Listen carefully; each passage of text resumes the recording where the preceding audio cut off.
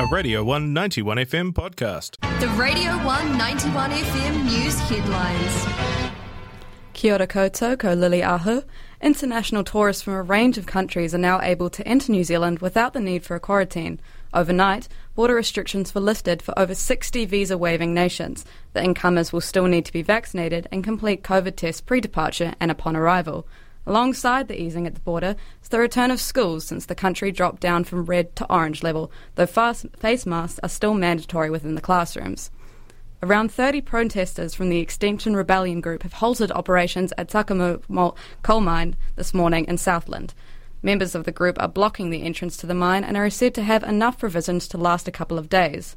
A protester spokesperson, Eric Kennedy, said they were there to protest a planned extension into a nearby council-owned forestry block by the mine's owner, Bathurst Resources.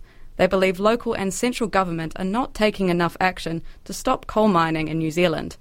New data from NZ's sea rise program has confirmed that parts of the country could see a 30-centimetre sea rise within 10 to 20 years.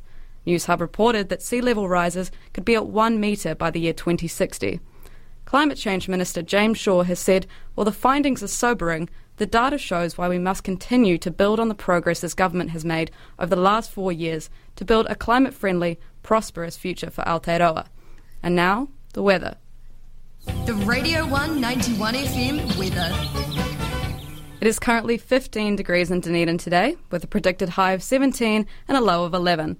Tomorrow is looking the exact same with that same high and low, however it is set to be windier during the afternoon. And that was the weather here on R1 News.